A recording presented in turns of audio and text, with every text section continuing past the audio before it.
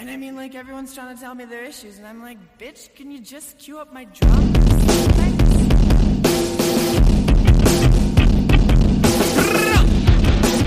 Welcome back to Rebel Girls Book Club.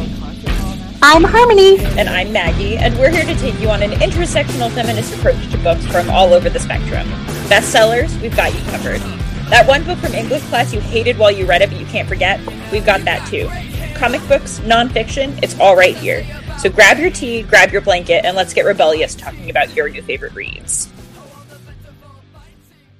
Hello! Welcome back to Rebel Girls Book Club. I am Harmony. I'm Maggie.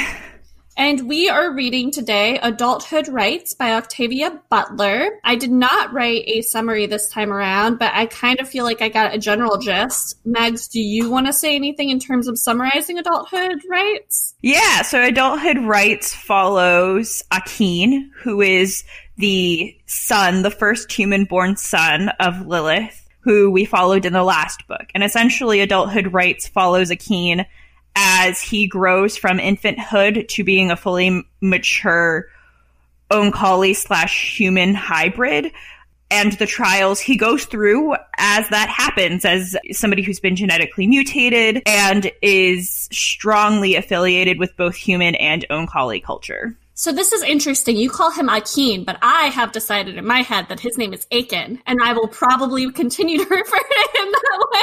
They have that whole scene where they specifically talk about the fact that his name is Akin. Do they really? AH/KEEN. Yeah. I think it's Akin. I'm just going to continue to call him. No, that's wrong. But in my head, he's Akin. Anyway, yeah. So this like it's basically about a toddler, and half the book is about this toddler who's like really smart and has to deal with all of these really stupid humans who keep killing each other and almost harming him. And he looks like a human, but he's a human alien hybrid, as Maggie has said before, and he's Lilith's child. And I guess not her first child, though. Yeah, not her first child. So this is into the future after Nikanj has impregnated Lilith, and she's had several children, and finally she's being gifted a boy. That's a big deal, I guess, because she hasn't been allowed to have a boy, and she is the first human who is allowed to give birth to a boy. Yeah, it's not just her. Every human has not been allowed to have a boy. There have been boys born with Oankali mothers, but not with human mothers. Yeah, and she says that she would want a boy, but she's only been given daughters, and I don't understand, and I guess we'll get into it later, but that's a thing. And this is Akin's story. Oh, Akin grows up and he fights for the humans and wants them to have a planet of their own on Mars in which they can mate, because humans have not been allowed to have children unless they do it through Ooloi. So the Resistor humans, those people that we saw in the last book who kind of dissed Lilith and left, they're still around and allowed to be terrible people, essentially, but they're not allowed to have children, and Akin decides that that's not okay. Yeah. So essentially the Oankali culture, as we talked about a little bit last book, there are 3 different tribes of them, essentially.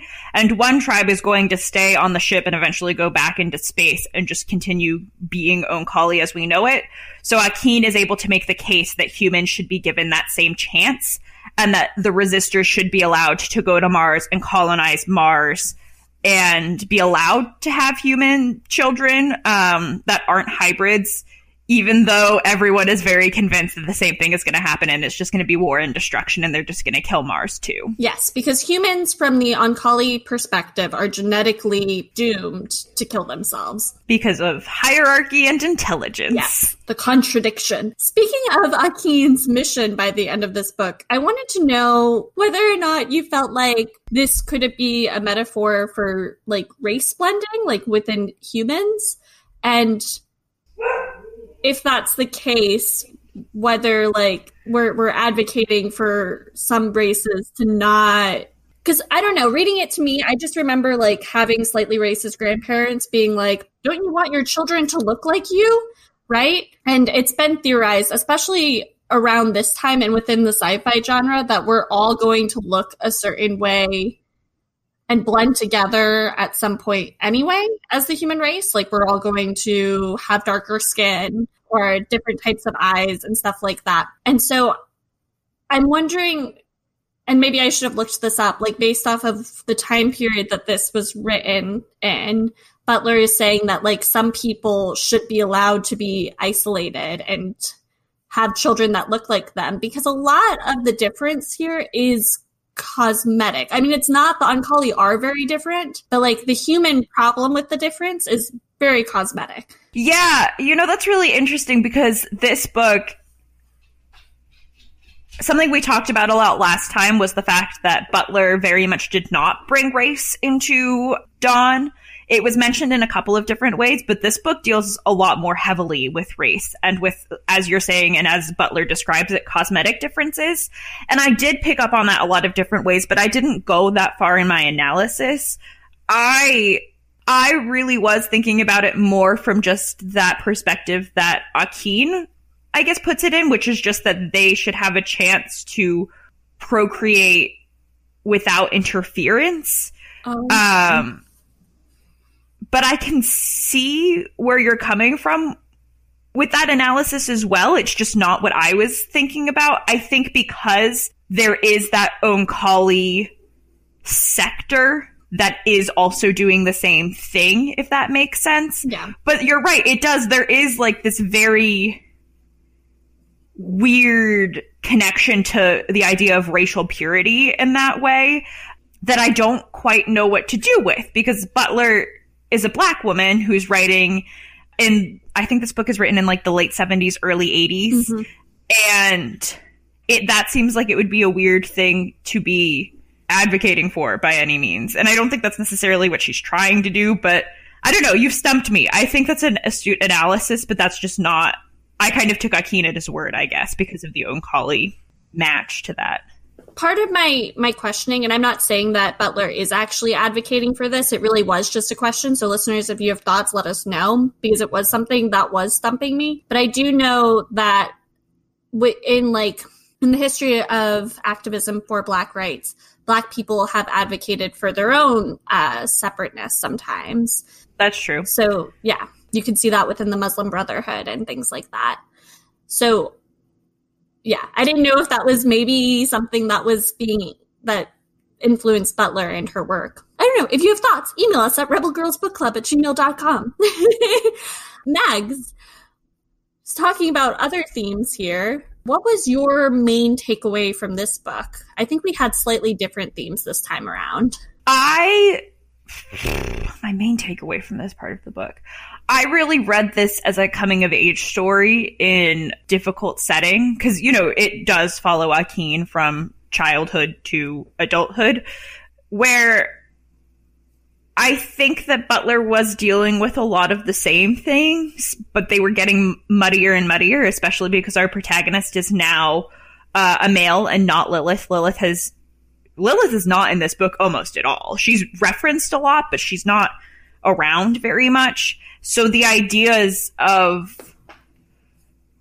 difference, especially cosmetic and racial differences, and also something I really took away from was stereotyping of how people should behave given a certain set of, in this book, the justification is genetic factors, but really they're like cultural conditioning for what men, women, and in this case, Ooloi as well, should be acting like and should be developing as, is something I really picked up on, because when they are creating this new being, essentially, that is half human and half Ooloi, or half Oankali, all sides, his human parents and his Oankali parents, are like, well, he should be doing this, or he should be acting like this.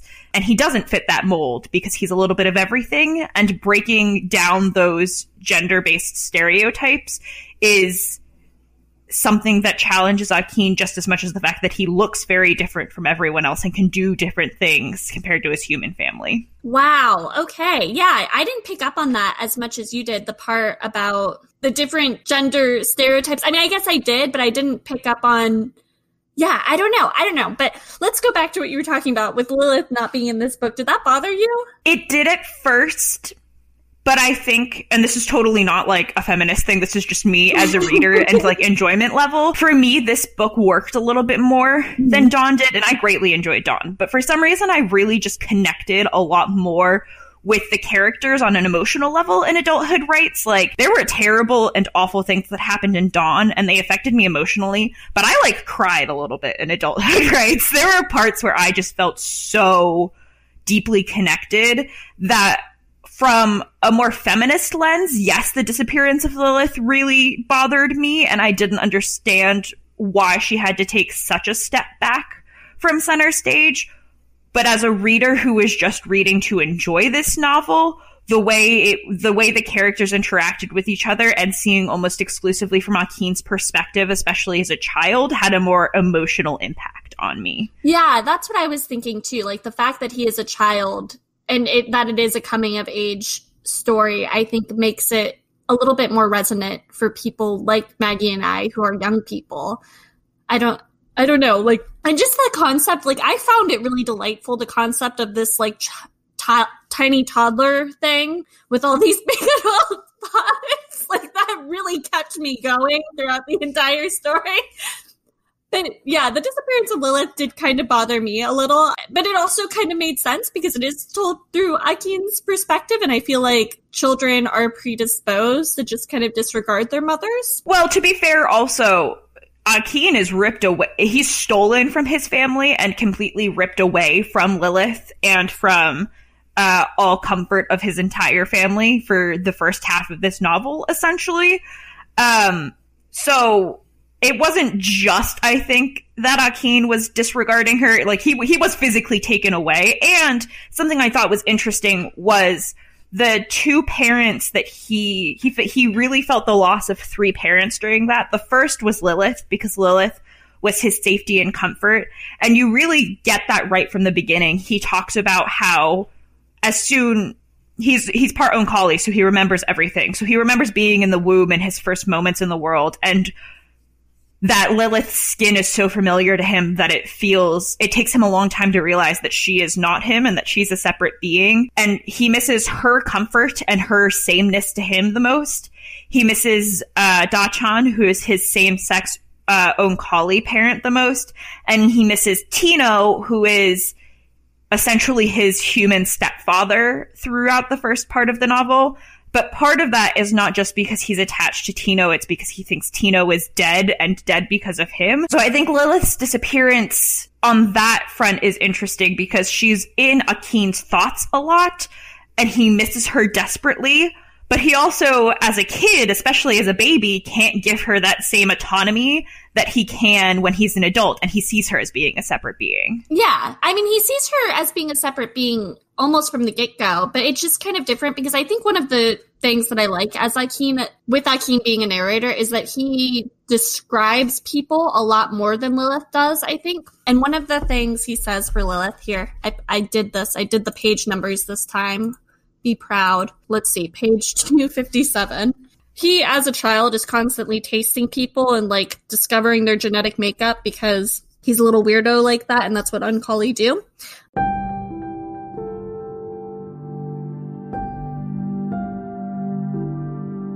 He shifted his attention from the frustration of what he could not perceive to the fascination of what he could. Lilith's flesh was much more exciting than the flesh of Nikanj, Ahas, and Dikan. There was something wrong with hers, something he did not understand. It was both frightening and seductive. It told him Lilith was dangerous, though she was also essential.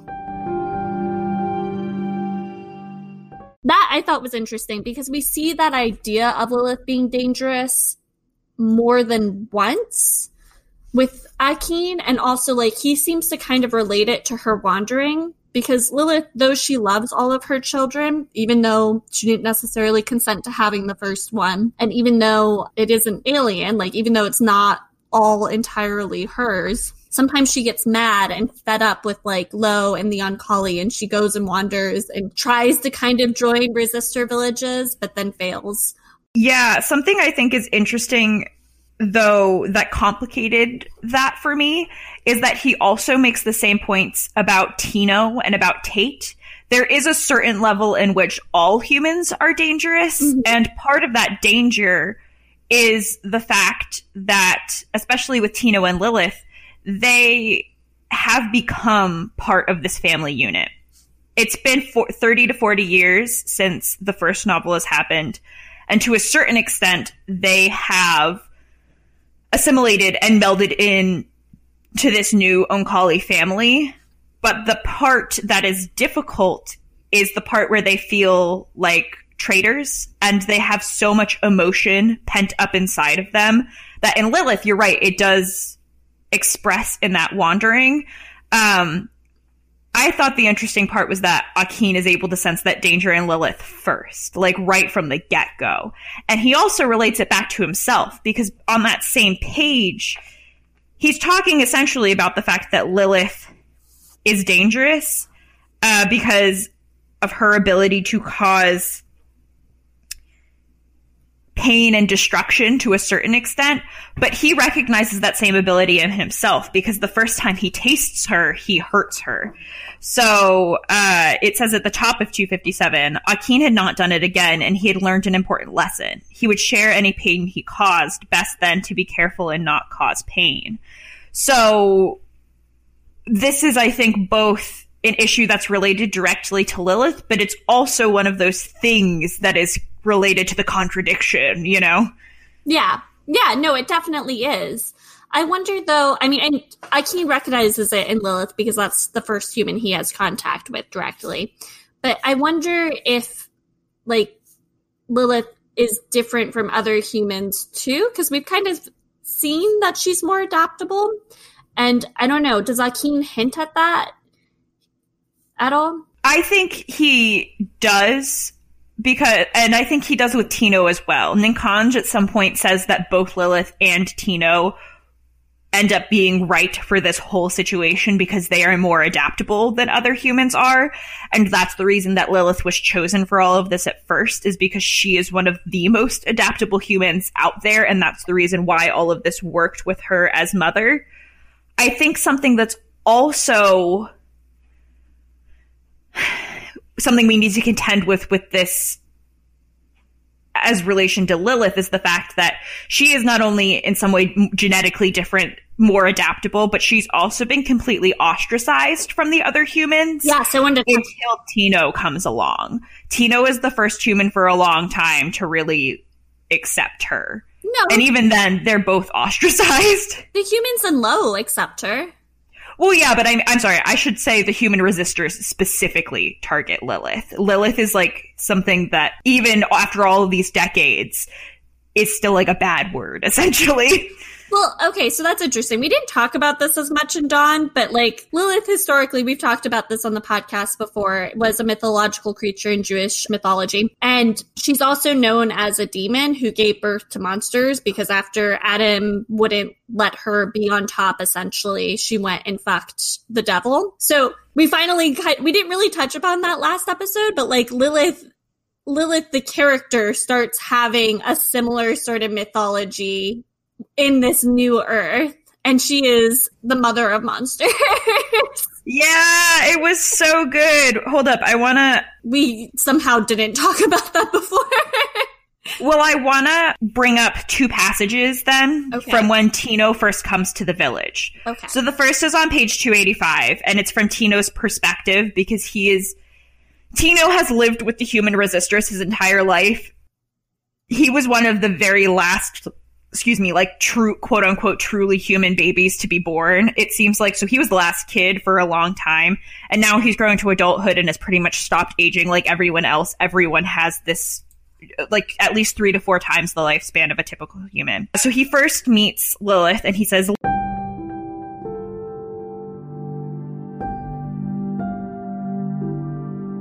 Lilith, unusual name loaded with bad connotations. She should have changed it. Almost anything would have been better. And at first, I thought that was just, an obvious reference to what you're talking about. But then, a couple of pages later, we find out that, 297, it says,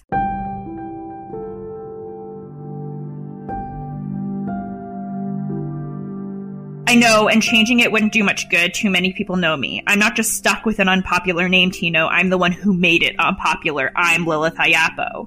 He frowned, began to shake his head, then stopped. You're not the one who...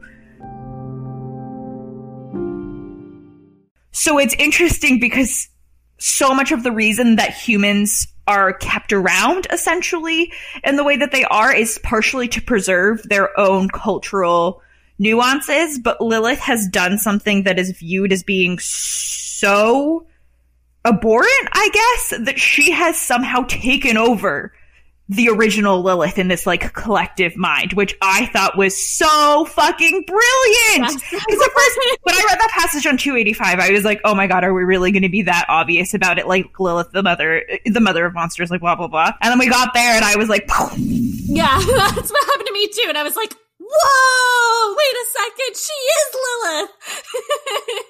But yeah, I thought that was... your analysis of it was a lot more nuanced than mine was, because you have a lot more familiarity with Lilith's initial myth. I really just know her as, like, the mother of monsters, and that's it. Are there any other parallels that you can draw between our lovely Lilith and the Lilith of origin? Yes, one more before we're, like, done with Lilith, because that's really all I have to say about her. You, of course, are welcome to say other things. But yes, Lilith, the Lilith of origin, is very, very slutty, and that is why she is demonized, because how dare a woman own her sexuality, or, you know, own any sort of power at all. And our Lilith is such a bad person, in part, or it gets conflated with the idea that she's sleeping with the Uloi, which kind of plays into the toxic masculinity and, like, weird homophobia that we'll talk about later. I think that's really interesting, too, because even though you're right, that gets conflated with the Uloi specifically, but having said that, for the most part, she's had many human lovers, and that part isn't viewed with the same animosity, shall we say, as her attachment to Nika. Yeah, we don't really ever see... So women are commodities in this new world among the resistors, and therefore not always given the same rights. Like, women have rights in this world, but they're not necessarily, like, out doing the same sort of work, and they are traded among groups of men, essentially. So, but yeah, no one's really ever called a slut for just, like, sleeping with multiple partners. Not that we really see that happen that much, though, because all the woman characters that Akin meets are usually paired off. I think it's interesting that you mentioned that. Something that I thought was really interesting about this novel is that we're able to see what human society kind of looks like when there's no real society. And in some of the human resistor groups, I would say that's true, is that women pretty much do have the same rights as they do today. But it's among other resistor groups where it gets kind of dicey. So most of the resistor group that we follow lives in a new version of Phoenix. At least that's what they call it, based strictly off the mythology of, like, coming out of the ashes, not because it's anything really like Phoenix, Arizona. And in that culture, women are valued members of the society, and they do kind of different work, but then at the same time, the only doctor that they have is a woman. So, like, there's good things happening there.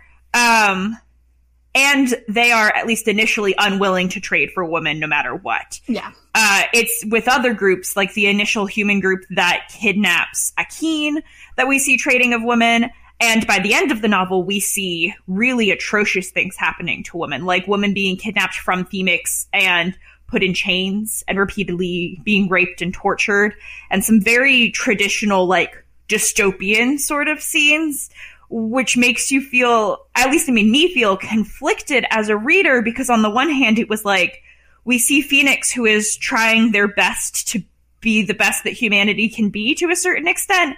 And then we see this other side that's really is kind of going the direction the Oankali predict humans will go, right? Like, slaves to the hierarchy, slaves to intelligence. One of the first things humans do is recreate guns. So it's, the treatment of women is one of the ways in which we see the contradiction take form in vastly different ways, I would say, depending on which human resistor group you're following or looking at, which I think is interesting. Because in the first book, that's more just alluded to based off of like human history and the patriarchy. But here we really finally see the contradiction take form and see so much of Butler's point that the hierarchy and the contradiction is so deeply rooted in the patriarchy. Yes. And we'll talk more about that too. But also, like, even Phoenix does succumb. They don't abuse their own woman, but they eventually do go off and raid and kidnap other women. Mm-hmm. And it starts with the creation of guns. Yep. Yeah, so Akin himself views human women and human men differently. And he points at it more even than he does, like, the Oankali, because, yes, the Oankali are different in genders, but he doesn't, like, other than, like, what sex they're going to become, he really doesn't talk a lot about the different gender roles within the Oankali. Like, they are hinted at, and other people talk about them, but Akin himself doesn't. But when he meets a woman, he automatically, like a human woman, he automatically trusts her more for the most part. There are some that don't make that cut, but like he likes the way that they smell, and that's talked about. And when he's older, that's talked about sexually, and like they're just more gentle in his eyes, and I guess more likely to know how to treat a baby. And I thought that was really interesting. Maggie's smiling and pointing. What do you have to say? Well, no, I just have the text evidence for that. So I think the place where that's most evident is where when Akin is kidnapped, he's with a group of men, and some of them are very violent. Almost none of them know how to take care of a baby. He eventually finds 2 or 3 who had their own children before the war and everything. And they still don't know how to take care of a baby. Can we just, like, what? Sorry. Well, one of them doesn't, even though he had kids. Or at the very least, he turns on Akin so fast once he realizes he can speak. We going to get to see that. 2 of them do know how to take care of a baby. Part of the thing that Akin was uncomfortable with was that he was being rubbed on the back a lot, which with a human baby is how you comfort it. It's just that because he had all those extra Oankali sensors, that's what he didn't like. But what I found interesting about that specifically was that they didn't start taking care of him from the beginning. He, as like a baby, had to like win them over to get those 2 men to take care of him. And for the most part, they were like carrying him about by just like his arm or his leg, which is like... But while he's with that group of men, they encounter a village, Siwatu village, where it's like a mix of English and Swahili being spoken and things like that. And he finally encounters a group of women, and on page 342 he says,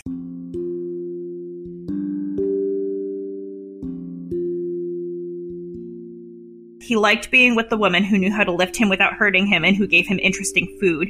He liked the way they smelled and the softness of their bosoms and their voices high and empty of threat. I think that passage really stuck out to me because it seemed so the opposite of what he associates with Lilith specifically. One of the first things he talks about with Lilith is the fact that she can be dangerous, or she has that element to it. But for some reason, to him, these women they're empty of threat. They're devoid of threat, which I thought was interesting. And I don't know if it's just because at the time he was with this like very threatening group of men, and so by comparison, the woman seemed really tame, or if it was like something specific about Lilith that made her seem more dangerous. Well, is he tasting the woman? We don't really get to see him tasting this group of women. So I think it could just be a response to the fact that, like, he's now experienced human males other than Tino. And his first experience really, really sucks because these are just genuinely awful humans. Yeah. But with Lilith, I also feel like Lilith plays more into, like, the mother bear role. Like, she's dangerous, but he never says that he feels danger from her. That's true. In fact, they talk specifically about the fact there's a line that says, "Mother isn't harmless." No, but she finds it convenient to seem harmless. So, like, I think that Lilith... Yeah, I think it's very much that mother bear sort of situation. Yeah, because that comes up when he, like, realizes that no one's... Because here's another thing. The Oankali decide that Akin just needs to be left with the humans who have no idea how to take care of him. And eventually he does find good humans. He finds Tate and Gabrielle, and, like, yay, Tate comes back.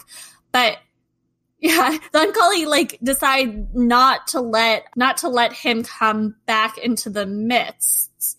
And he's, like, really torn about this at first, and he's like, no, that's not going to happen. You know, like, Lilith is going to come for me. Lilith would never, ever let this happen. He talks about his family, but it's Lilith who he names. Absolutely. Lilith very much has that place for him. And I think it's interesting because the Oankali ultimately are so terrified of human-born men, but also find it important that Akin develops some of those traits.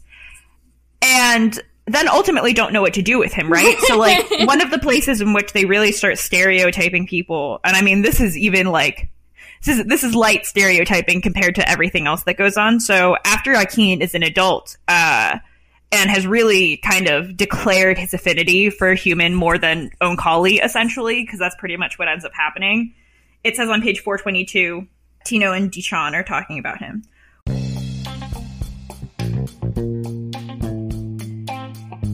Well, a 20-year-old human male in a place like this would be exploring and hunting and chasing girls and showing off. He'd be trying to see to it that everyone knew he was a man and not a kid anymore. That's what I was doing. Akin is still a kid, as you say.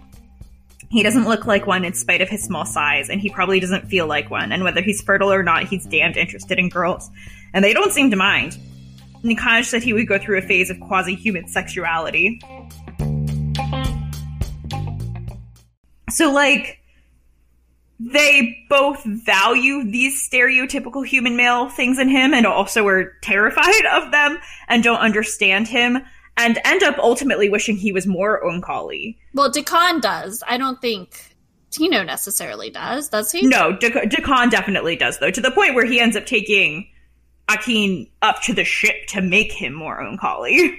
Yeah, I don't know. I guess I didn't look at that as much as, like, a problematic thing from Dichan. I more kind of sympathized with him in that instance. Why are you shaking your head? Just because I don't think it's problematic. Mm-hmm. I think that Butler does put us in a binary, though, with how the genders are supposed to interact with each other. Yeah. And the interesting thing comes when Akin doesn't meet any of those real circumstances, you know? Like, he doesn't fit into those boxes and those molds that all of his parents kind of want him to, right? So, like, Tino views Akin as being similar to how he was when he was a kid, in a way almost to humanize him more, I think, and make him seem more like himself. And then Dichan is also sitting here like, wait, but he's doing nothing that he should be. You know? Like, this makes no sense. Even though Nika told me that he was going to go through this, like, quasi-human sexuality phase.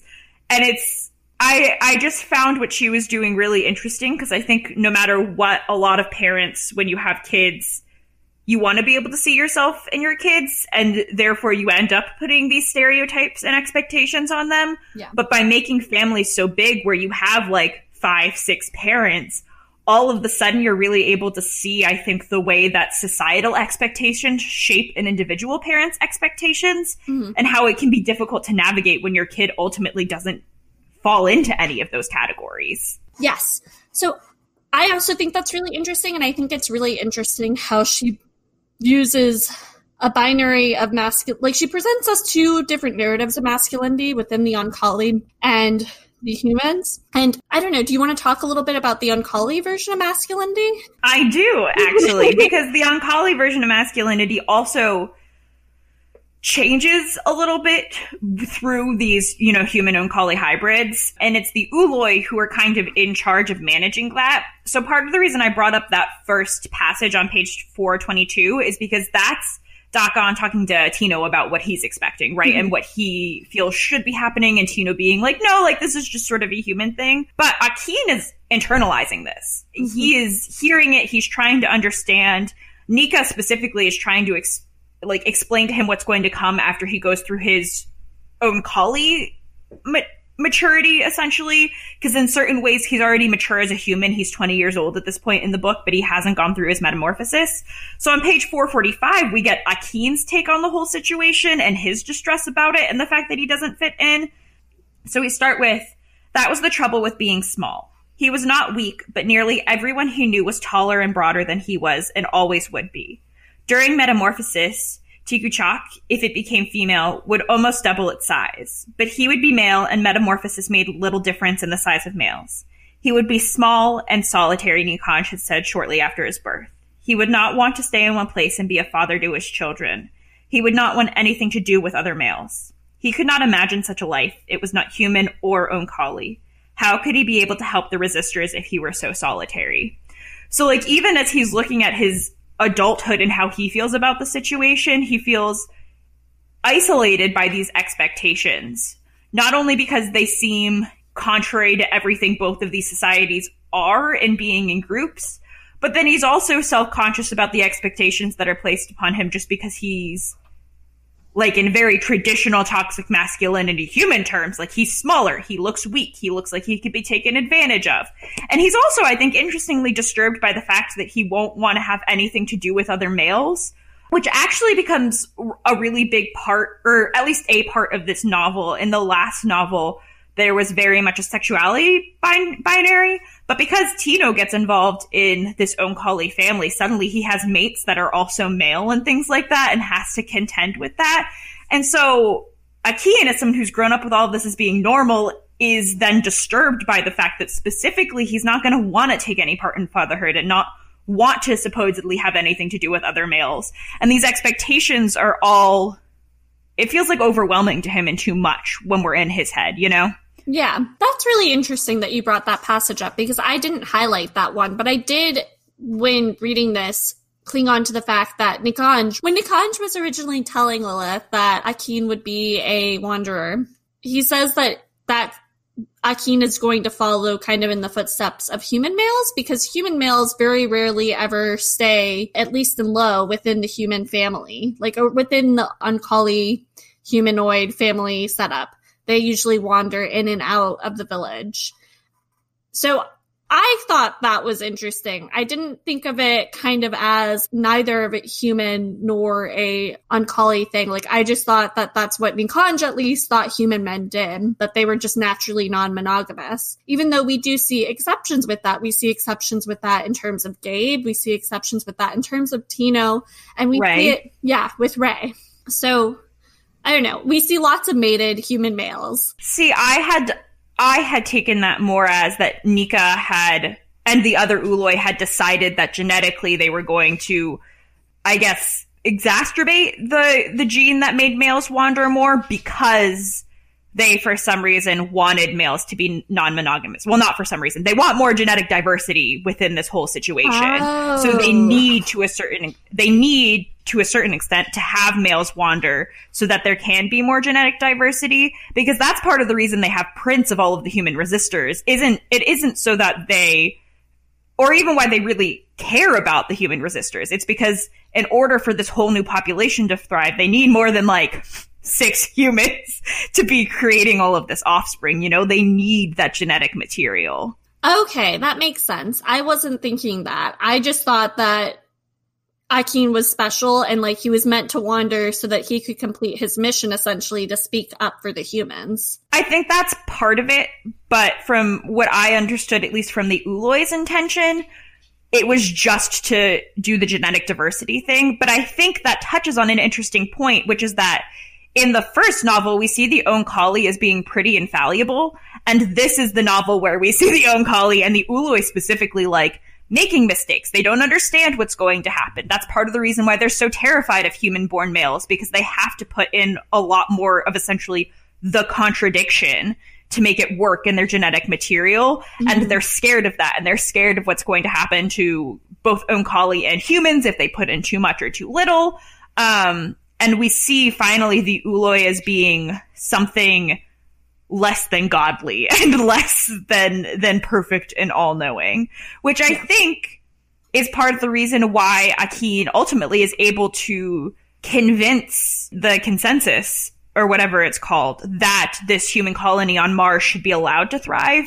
Because even though it's a minuscule chance that they'll beat their genetic predispositions, it's possible, and he wants to be able to give them that chance, even though ultimately at his heart he's seen the quote-unquote scientific evidence now, and he doesn't think it's going to work. Like, he thinks that they're going to destroy themselves, but he wants them to give them the chance to do it anyways. Yeah, which is horrifying to the Oncology. And the Oncology agree because their constructs kind of agree with Akin.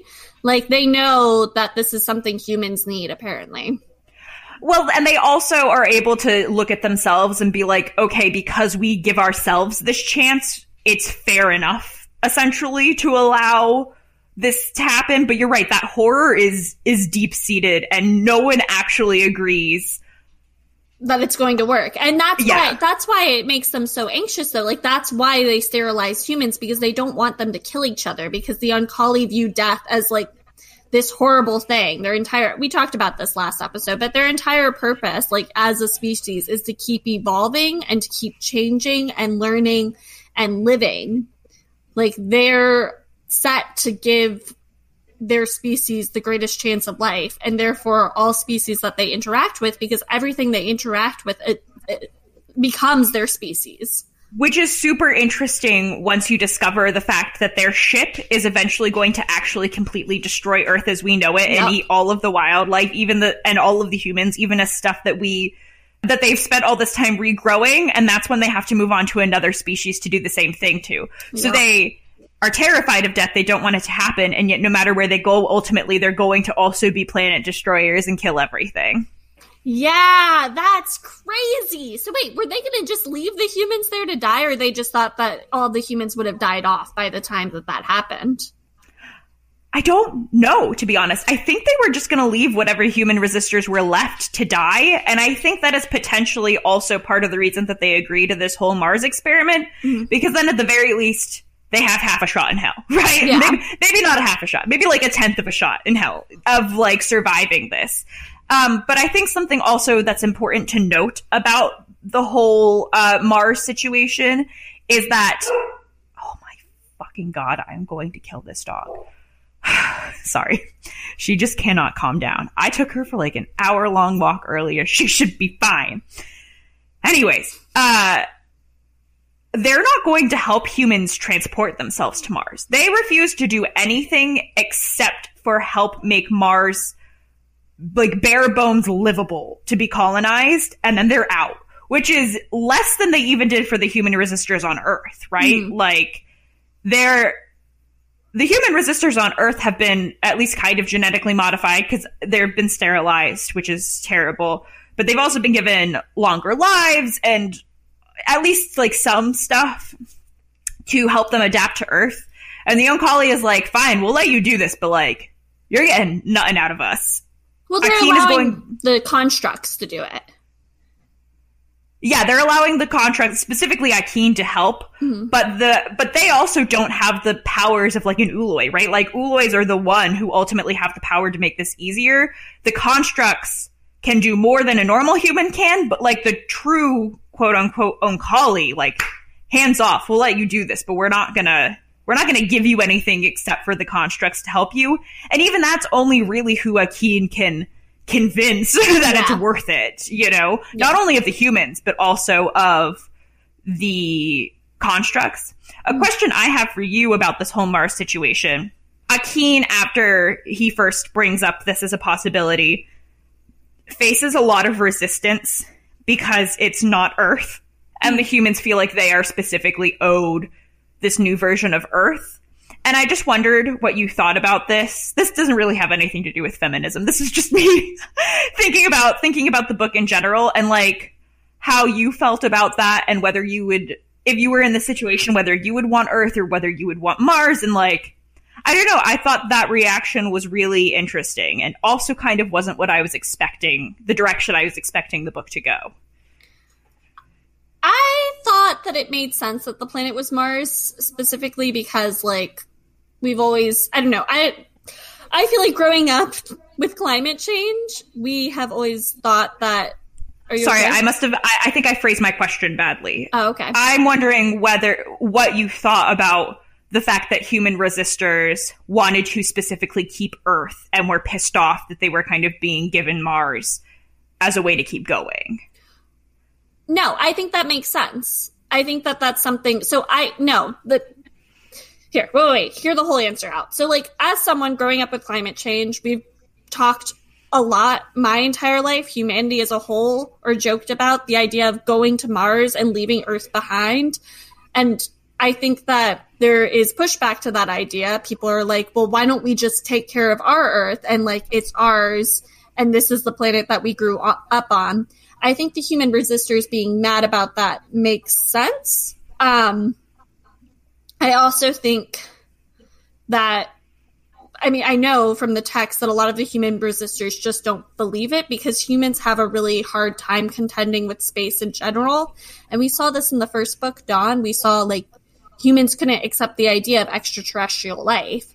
And that's still what some of the resistors are doing. Like, they have some of them refuse to believe in a world outside of the one that they know. It just can't exist.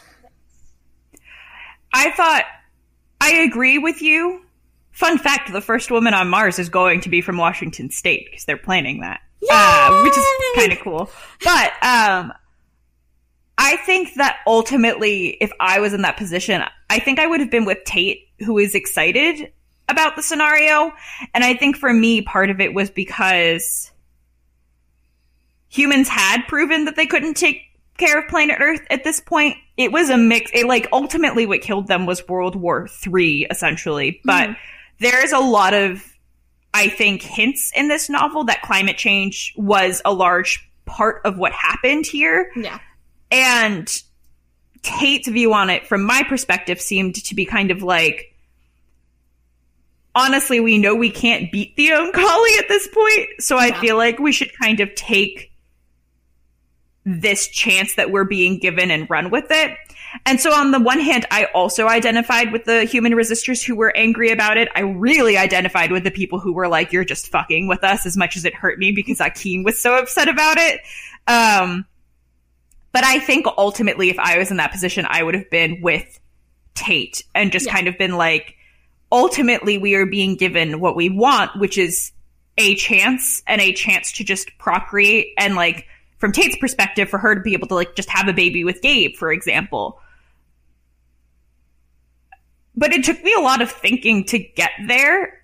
And I was just, I don't know. I just found it to be a very fascinating conversation. And I was sad when that conversation ultimately devolved into the biggest act of violence that we see throughout these two novels, where lots of people die, lots of women specifically are kidnapped and tortured, essentially, because of this whole decision. And as much as I was excited for humans to kind of get this chance, when that was the reaction, it also made me feel like, oh my god, like, you've just been given this fresh chance and you're already kind of fucking it up with all of this bullshit. Like, why? Yeah, I don't know. I think if it were me, if I were living this scenario, I probably would have joined the Oankali. But I don't know. I'm heavily influenced by this book, and I'm just like, this is a nicer species. Ultimately, that's how I feel as well. I would have been one of those people who, like, did not care about being a gender or, like, a gene trader or whatever. I would have just been like, okay, that's this is fine. This is my only choice. This, like, means that I don't have to deal with all of these other things going on? Sure. Well, I wonder, though, if part of that is because, right, like, we're living almost over 40 years after this novel was initially written. And at the time, scientifically, gene modification, something we haven't touched on yet, is that genetic modification of anything in anyone is really, really new and really terrifying to people in general at this point in history. Whereas now, 40 years later, not even talking about GMOs because people have lots of opinions about that, but like the idea of being able to look at someone's genes and understand whether they might be born with a disability or be born with Down syndrome or something is really commonplace now. And I think is something that is viewed with slightly less terror by the general public who is used to it. So I think also it's easier for you and I to say that we would join the Oankali because now, 40 years in the future, like genetic modification is a pretty normal part of our society. And, like, clones are coming into being and stuff. They officially cloned a sheep in China a couple of years ago. So, like, it's more an accepted and normal part of our day-to-day life. And I wonder if I read this 40 years ago when any kind of genetic modification was really new, if this whole concept would have seemed a little bit more terrifying to me than it is as someone who's growing up right now, where like all of this stuff seems fairly commonplace.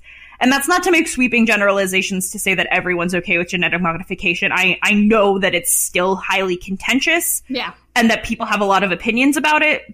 But it does seem to me that the general terror level about it is down. Yeah. Well, yeah, because we are actually doing it now. And they were doing it too back then, or studying it like in small ways. Whenever you farm, you're doing genetic modification to a certain extent. But I think it was less wide sweeping and made people feel a lot more panicked about the future. Yeah. Yeah, because then, you know, you could do things like what Hitler was trying to do, essentially. Like, you could breed if you wanted. And this is still something that is talked about in the modern age. Like, yeah, for sure. Yeah. You can create more class disparity this way. That's kind of already happening without the help of genetic modification.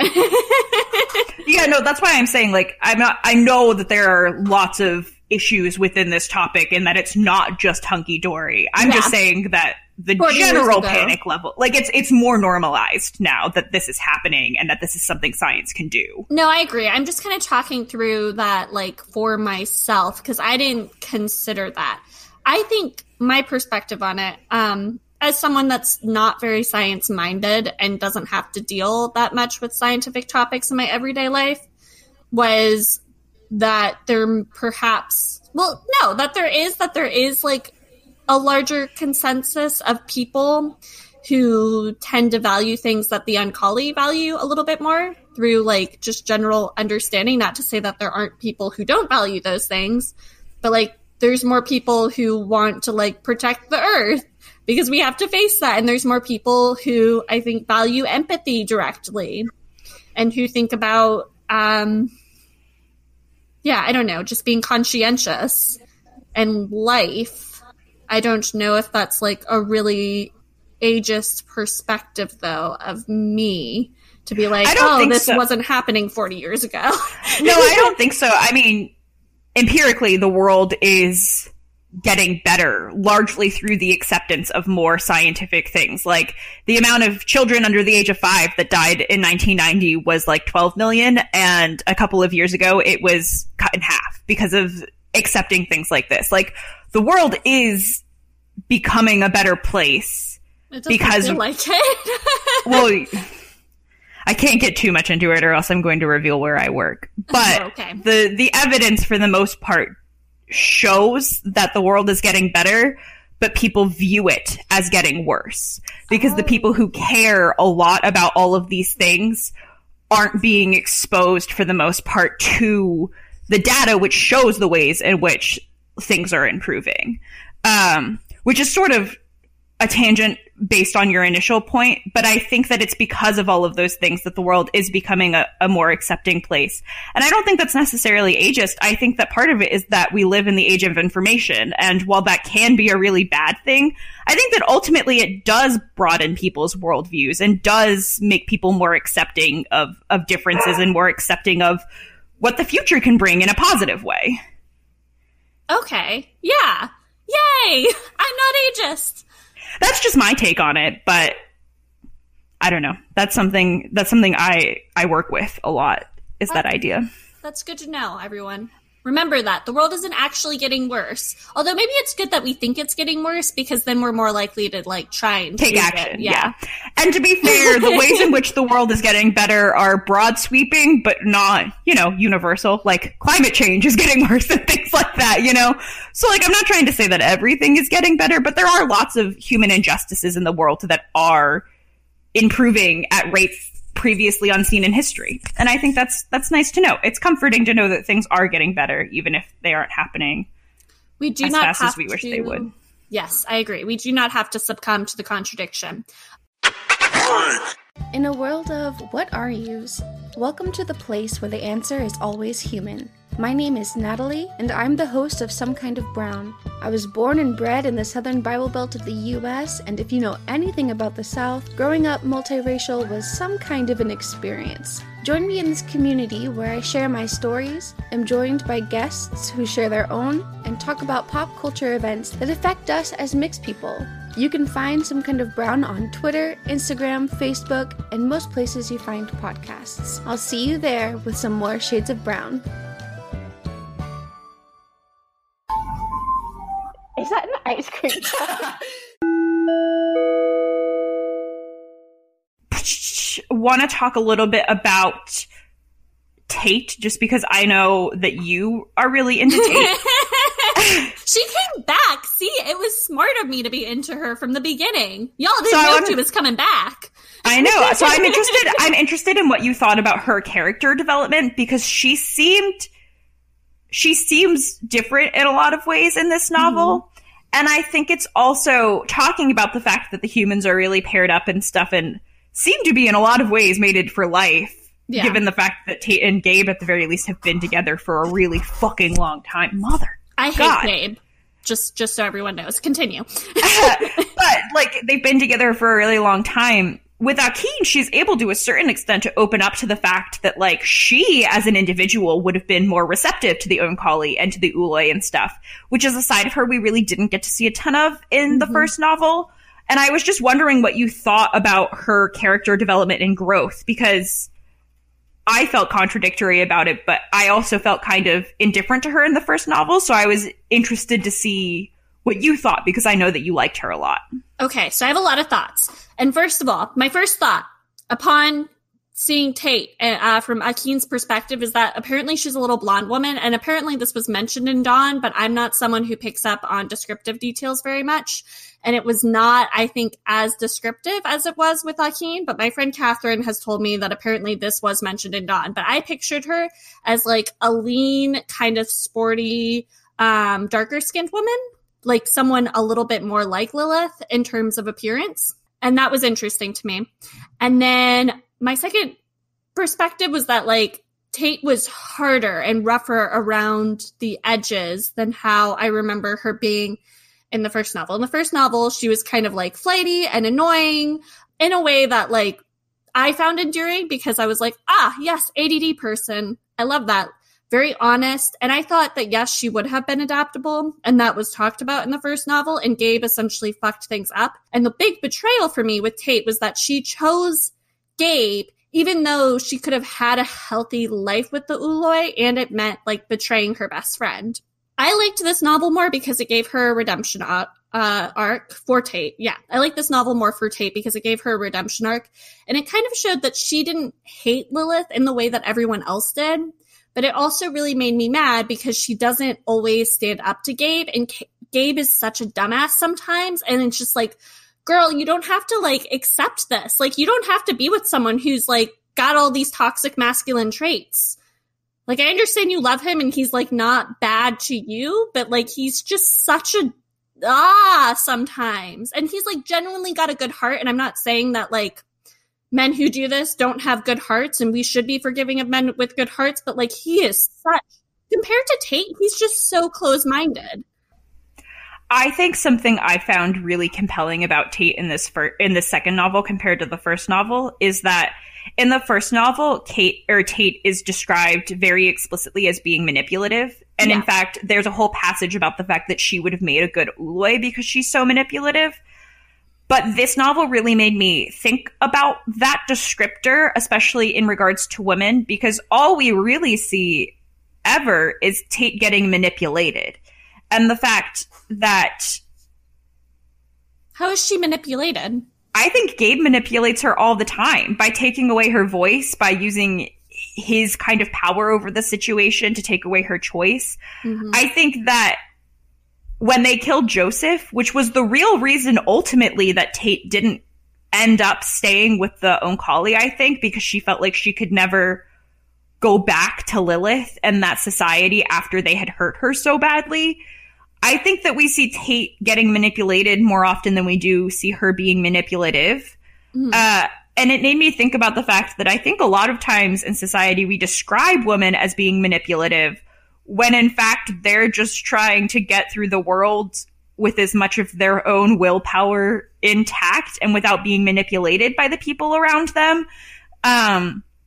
Tate, in many ways, in this novel, still has a lot of voice and a lot of power. She is one of the female leaders of the Phoenix, I would say. Mm-hmm. And she is very strong in being able to stand up to, especially people who want to hurt Akin specifically.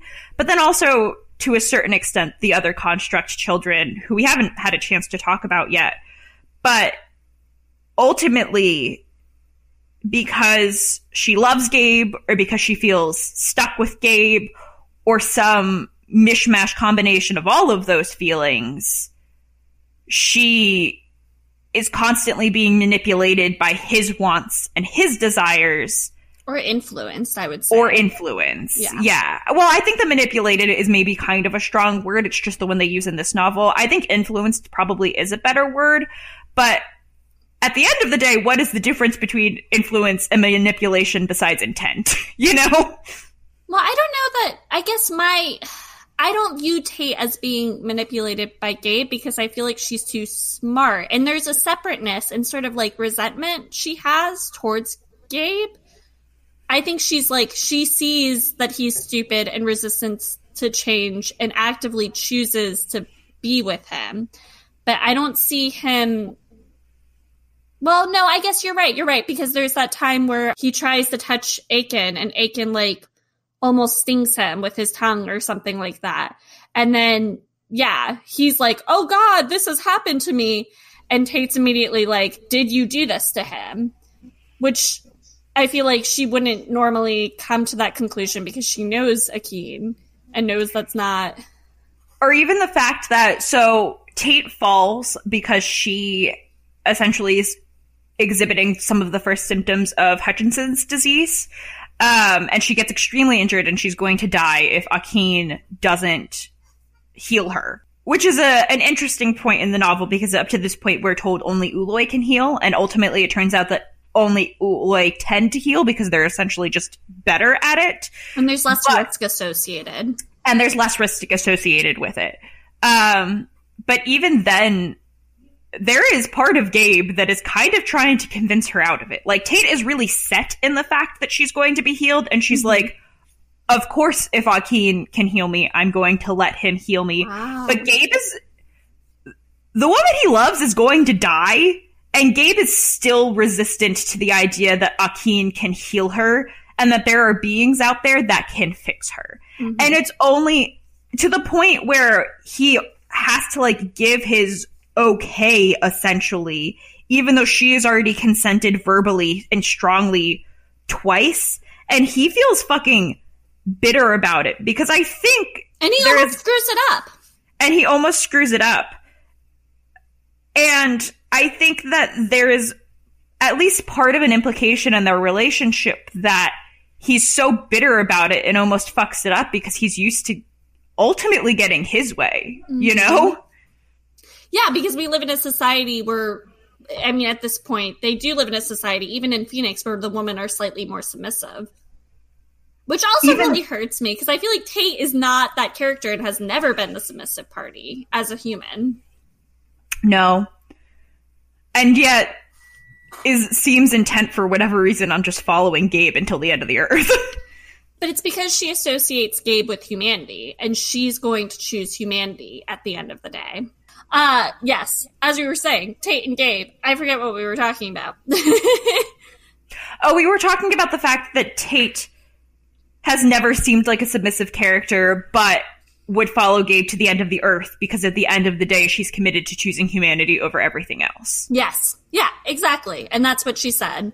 And it's kind of nice to see her and Lilith reunited. Lilith is, like, reasonably kind of... very upset. Yeah, still pissed off, but then she offers Tate to come.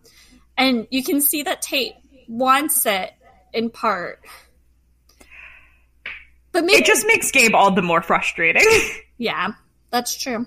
Yeah, Gabe is just frustrating. And it's hard, too, because, like most people, Gabe isn't actually, like, a bad person. And his heart, I guess he does bad things, but, like, most people aren't monsters and not trying to do bad things necessarily. Like, people are ultimately trying to be good people.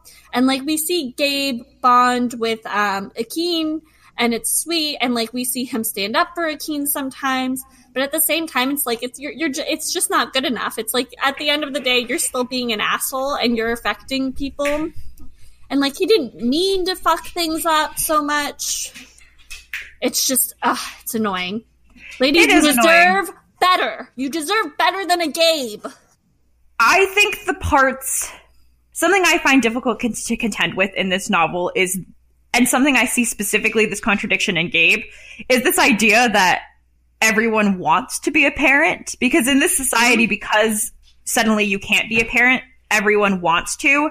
Yeah. And I think that there is something to that, right? Like, people might not want something until the choice to do it is taken away from them, and then all of a sudden you want what you can't have. Like, that's real, right? That's humanity.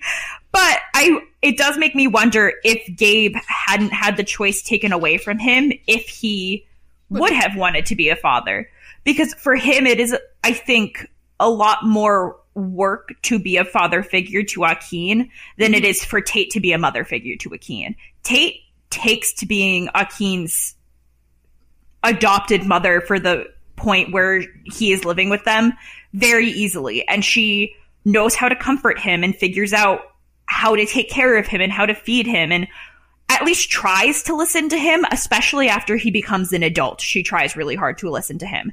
And for Gabe, it feels to a certain extent deeper than just the fact that ultimately Akin isn't 100% human genetics. Like, Tate has to force them together, and Tate has to make them bond. And it's not until Gabe brings Akin scavenging for the first time, and they're able to get away from the pressures of how almost a father should treat their son or their child, that they're able to bond at all, and they're able to have a real conversation.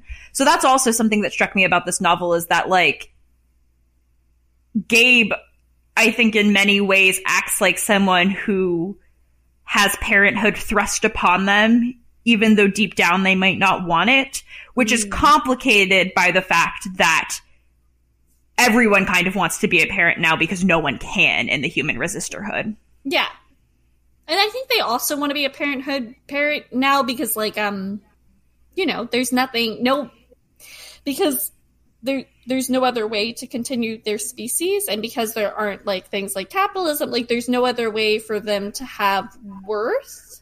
Yeah, there's a lot of what's the point talk if you can't have children. Like, you build things, and then you sit around and you use the things you build, and then you build more things, and you squabble with people, but, like, the humans that are left feel very much like, what is the goddamn point if I can't?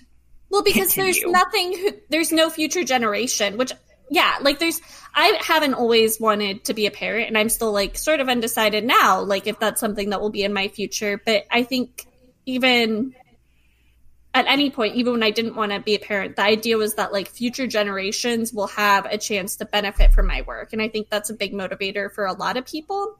Yeah, I'm not saying that's, like, a bad thing. I just think it's interesting. I'm not saying it's a bad thing either. Yeah, I just think that that's something to keep in mind. Like, I'm not trying to diss people who don't want to have children, but yeah, I think that's also part of it. It's the idea that, like, no one will be there to enjoy the labor. Which I think is also interesting, though, considering the fact that the humans are going to live for another couple of centuries too, because I don't know, I think it really drives down to that evolutionary need ultimately as a species to continue for something else, because arguably they should just keep making things better for themselves, right? Like, because they're going to be there for another 300 years. Yeah. So I thought it was well done and a useful perspective to have in the novel. And I also appreciate the fact that Butler did not hark on that point either. It was brought up maybe like 2 or 3 times as being like, well, what's the point if there's no one to inherit this? Yeah. But yeah, it just made me think about, like, again, coming back to consent. Oh my God. I am struggling today. My microphone won't stay where I want it to be. My dog won't shut the fuck up. It's been a time. It brings me back to the initial point about consent, about the fact that, like, coercion isn't really a choice, but also having no choice isn't a choice as well. You know, like, they aren't given a choice and suddenly they wish, I think many of them wish they just had it, right? Even if they decided not to be parents, it's the fact that the choice to be parents was taken away from them. Like, that's the injustice here, which is totally legitimate. And I think something also that Akin struggles with. Akin is human, and he, for the most part, is really good about taking consent from people. But there are two key points in this novel relating to Tate and Gabe where he throws their consent away or wants to. And it's when he's saving their lives both times. Oh, yeah. That's true. Because Akin is going to save their lives, even though it's abhorrent to them, and even though it's possible, especially with Gabe, that he would rather die than be genetically modified. And Akin is aware of that to the point where he talks about the fact, like, he consciously thinks about the fact that he's taking their consent away. So, like, please just let them give it to me, you know? Yeah, because that's the Oankali in him. He values life more than consent. Which I think brings up, like, interesting things when we're talking about today in society when we're, like, euthanasia and stuff, yeah. Well, also even just with, like, the Good Samaritan law, it wouldn't apply here, right? Because the two patients, quote-unquote, in question were conscious and would have been able to consent or not consent. Yeah. But even in our society, it is implied that unless you have assigned, like, DNR on you, if you are unable to respond that you want to live and that your life should be saved and that's like the consensual choice, you know? Yeah. Even to the point where if it comes out that you save a life and that person did ultimately have assigned DNR, if that was not clear, like, on their body, which why the fuck would it be for the most part? Like, you are still, as the person who saved them, not held accountable for that, because the baseline that everyone assumes, human or Oankali, is that, like, if you have a life, you probably want it to be saved, you know? Yeah. Yeah, that's interesting. Is there anything else you want to talk about? I'm good, but I know there are things that you wanted to talk about. All right, let me skim and see. So, Lilith's disappearance. I feel like I already talked about Lilith as and Akin's difference as narrators a little bit, in that he's just more descriptive. Oh, but also I wanted to talk about the fact that Lilith comes out the world a lot less.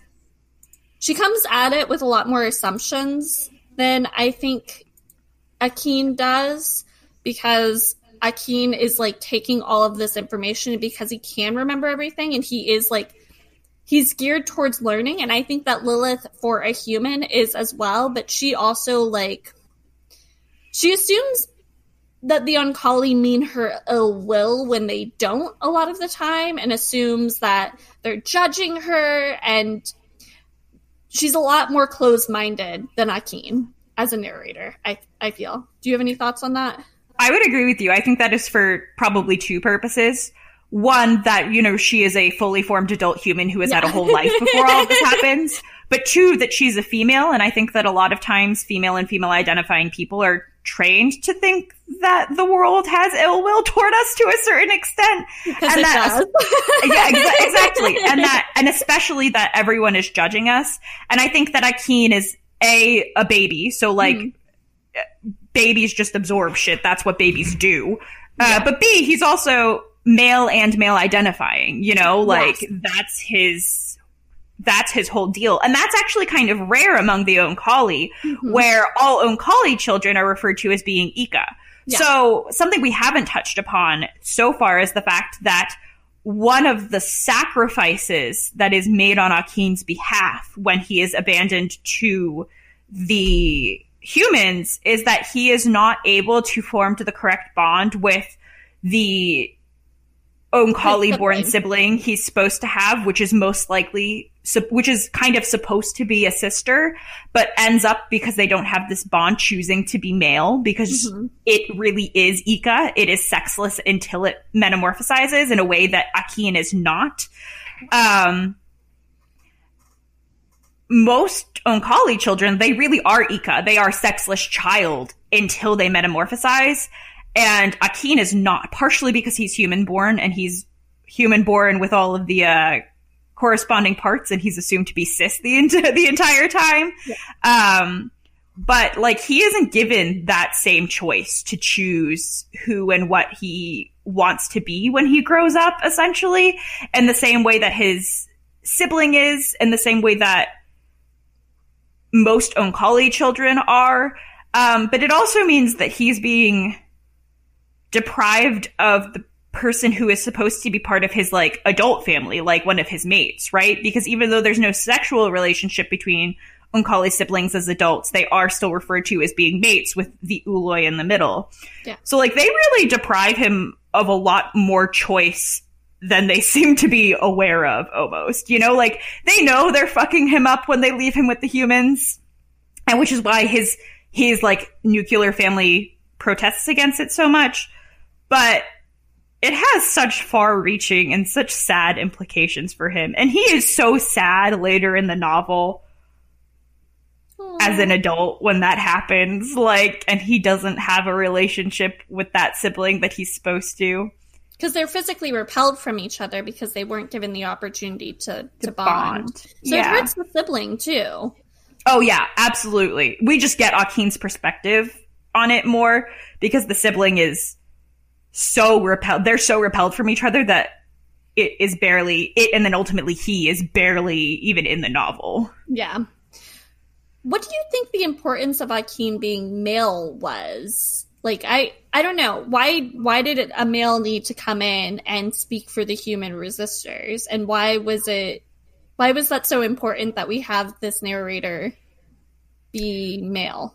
Oh, see, that's a really interesting question because you're right, and that I think it was important that a male spoke for the human resistors, but I more saw it again as the idea that it was important that Akin be the narrator because it was important for us to see someone struggle directly with the contradiction in human genetics. Mm-hmm. But is it more present in like males? Like, because I feel like that's something. Well, that's the implication throughout the entire novel is that they have to add essentially more of the genetic contradiction into human-born males than they do to anyone else, and that scares them. Yeah.